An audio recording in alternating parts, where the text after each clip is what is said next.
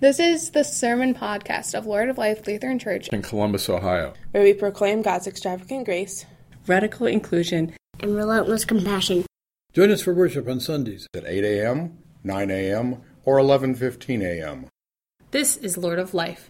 There's a place for you here. For information, please visit our website at www.acceptingall.com. Good morning. Here's a reminder from Isaiah. If you remove the yoke from among you, the pointing of the finger, the speaking of evil, if you offer your food to the hungry and satisfy the needs of the afflicted, then your light shall rise in the darkness and your gloom be like the noonday. The Lord will guide you continually and satisfy your needs in parched places and make your bones strong, and you shall be like a watered garden, like a spring of water whose waters never fail. Your ancient ruins shall be rebuilt. You shall raise up the foundations of many generations. You shall be called the repairer of the breach, the restorer of the streets to live in. If you refrain from trampling the Sabbath, from pursuing your own interests on my holy day, if you call the Sabbath a delight and the holy day of the Lord honorable, if you honor it, not going your own ways, serving your own interests or pursuing your own affairs, then you shall take delight in the Lord, and I will make you ride upon the heights of the earth. I will feed you in the heritage of your ancestor Jacob, for the mouth of the Lord has spoken. Holy wisdom, holy word. Thanks be to God. And now a word from the reading of from the letter to the Hebrews. You have not come to something that can be touched, a blazing fire and darkness and gloom and a tempest and the sound of a trumpet and a voice whose words made the hearers beg that not another word be spoken to them, for they could not endure the order that was given. If even an animal touches the mountain, it shall be stoned to death. Indeed, so terrifying was the sight that Moses said, I tremble with fear. But you have come to Mount Zion and to the city of the living God, the heavenly Jerusalem, and to innumerable angels in festal gathering, and to the assembly of the firstborn who are enrolled in heaven, and to God, the judge of all, and to the spirits of the righteous made perfect, and to Jesus, the mediator of a new covenant, and to the sprinkled blood that speaks a better word than the blood of Abel. See that you do not refuse the one who is speaking, for if they did not escape when they refused the one who warned them on earth, how much less will we escape if we reject the one who warns from heaven? At that time his voice shook the earth, but now he has promised, yet once more I will shake not only the earth, but also the heaven. This phrase, quote, yet once more, unquote, indicates the removal of what is shaken, that is, created things, so that what cannot be shaken may remain. Therefore, since we are receiving a kingdom that cannot be shaken, let us give thanks, by which we offer to God an acceptable worship with reverence and awe, for indeed our God is a consuming fire.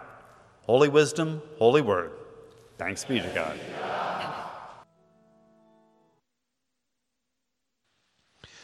The Holy Gospel according to Luke, the 13th chapter. Now Jesus was teaching in one of the synagogues on the Sabbath. And just then there appeared a woman with a spirit that had crippled her for 18 years. She was bent over and quite unable to stand up straight. When Jesus saw her, he called her over and said, Woman, you are set free from your ailment.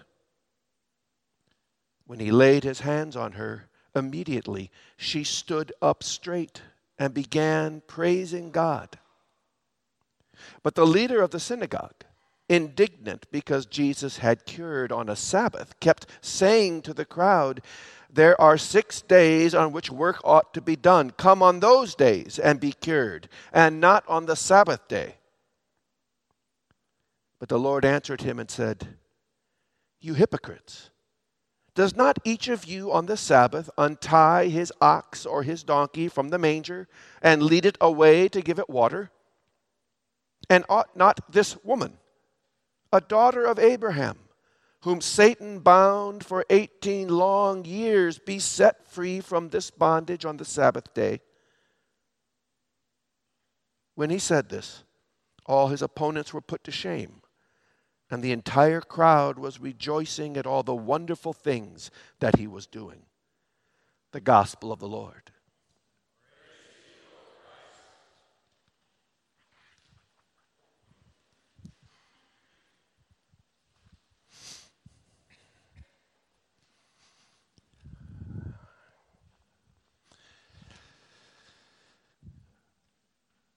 The passage that we hear from Isaiah this morning is spoken at a time of great anxiety because the remnant of the Israelites have returned to their homeland.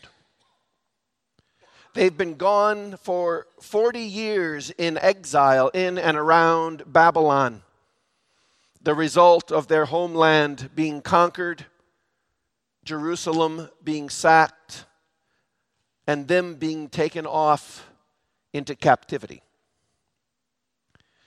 But now a new empire has arisen, Persia, that has defeated Babylon, and its ruler, Cyrus, has decreed that the people should be able to go back to their homeland.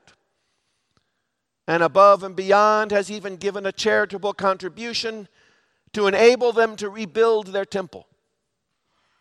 And so now this last beaten up remnant comes limping in to what's left of their homeland. Strangers now. And there they find the fields gone back wild, Jerusalem's wall pulled down, the temple destroyed.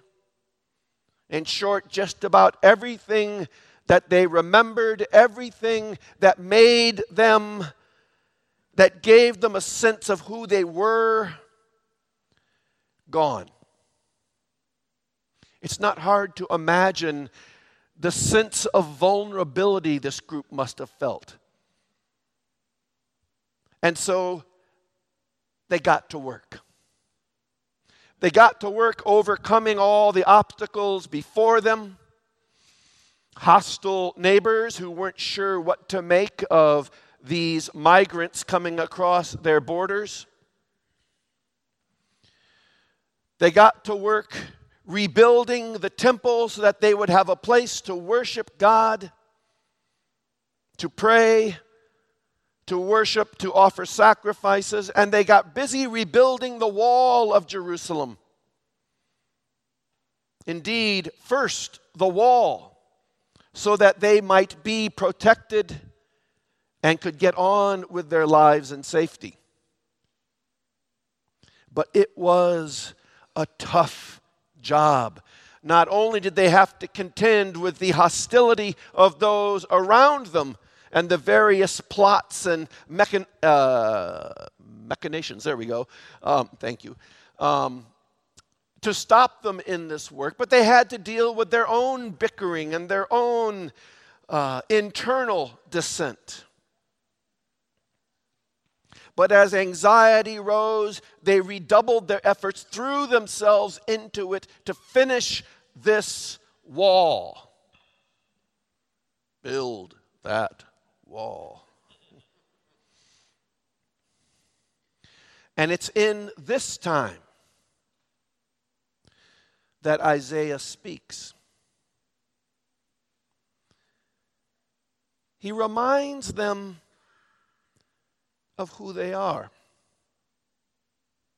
He reminds them of what they are about. Because when anxiety comes, anxiety has a wonderful ability to focus priorities. And their priority was to build that wall and to get back to their lives as quickly as possible, so that they could once again begin being God's people. They could once again worship in safety.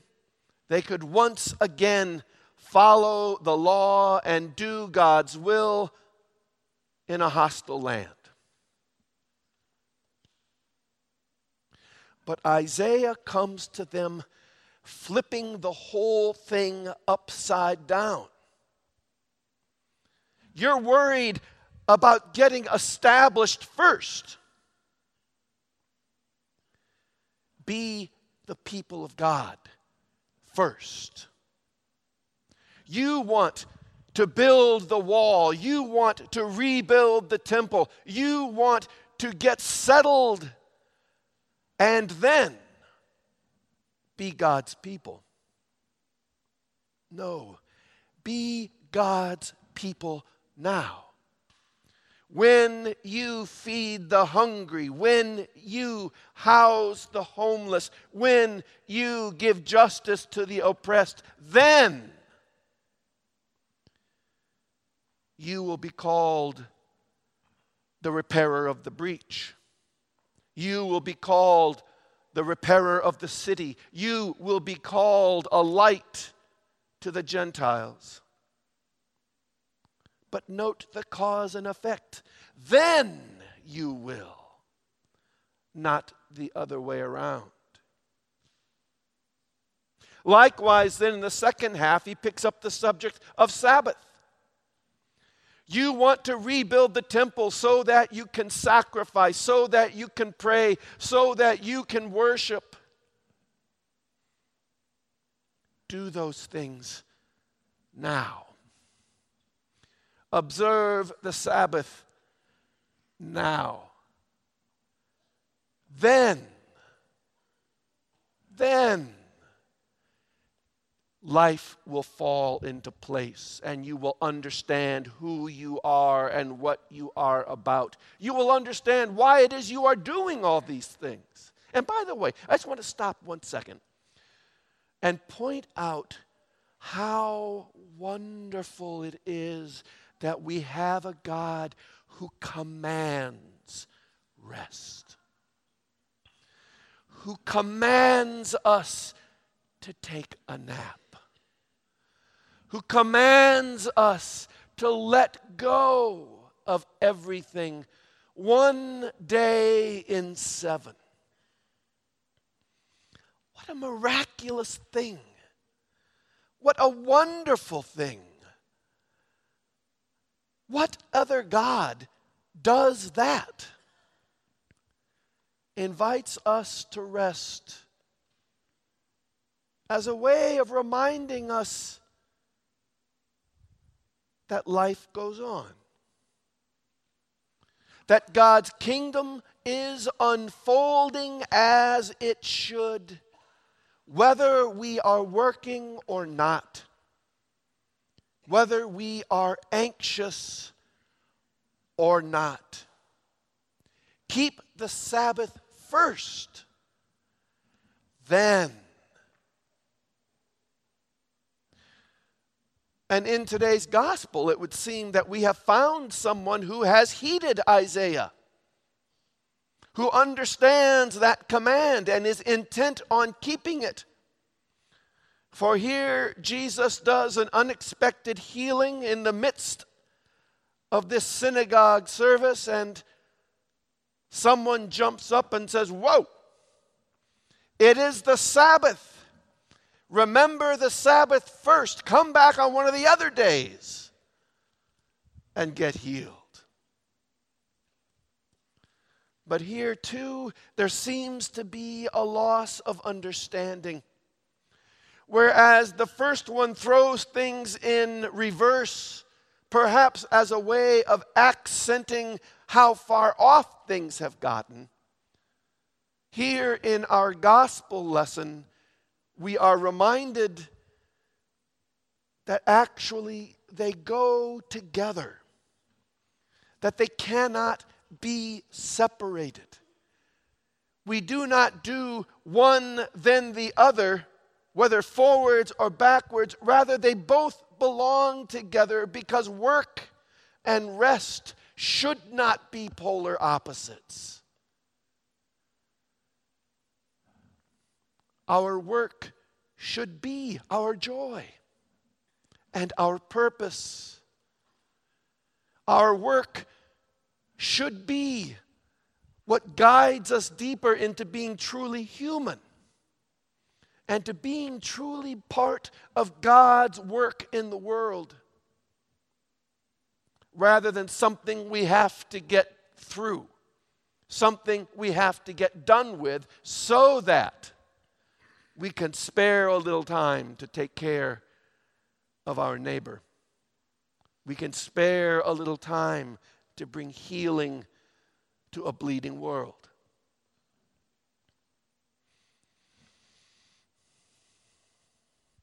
The Sabbath is not the Sabbath made for humankind rather than humankind for the Sabbath, Jesus says. It is a source of joy for us, an opportunity for us. But man, it's hard to keep that in focus when we feel anxious. I look at the world around me, and the older I get, the more the question becomes real as to whether I should be optimistic or pessimistic. Because it seems that so many of the things I see seem to be heading in the wrong direction. The Amazon is burning because what economic advantage is there in keeping a forest? You can't farm a forest. We go and get ourselves involved in punitive wars without ever addressing why these wars keep popping up over and over again. We argue with each other, trying to keep a sense of parity, refusing to let any nation get ahead of another economically. And so we keep pushing off responding to global warming further and further and further. And we become increasingly numb to the news that comes into us. It's hard not to feel pessimistic. It's hard not to become anxious. It's hard not to hear that call to Sabbath. It's hard to hear that call to Sabbath.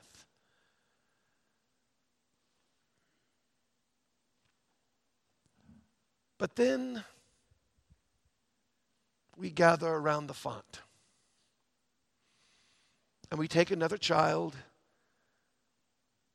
and we pour water over their head and we recite the sacred story. We recite the way that God has embraced, redeemed, and renewed the world in every generation. We remember that we are part of one family as we bring this new child in. We remember that we cannot laugh when another is weeping, but we also cannot weep when another is rejoicing. We remember that we are not alone and that our fate does not rely just on our own efforts and our own abilities, but rather is part of something bigger. In short, we are called again to the Sabbath reality that for all of our anxiety and for all of our toiling, we can let go. God's got this. We let go for a moment and God takes this child and makes it part of something bigger, something wonderful. Makes it part of this sacred and holy story that is bringing us down through the ages toward the inevitable conclusion that ends in joy, that ends in completeness, that ends in health for us and for all of creation. I believe that God can do this. It doesn't mean I step back and say, you got this, I'm out. But rather it means that I can take part in this story without the anxiety that somehow it all relies on me. I can take part in this story without feeling alone. Amen.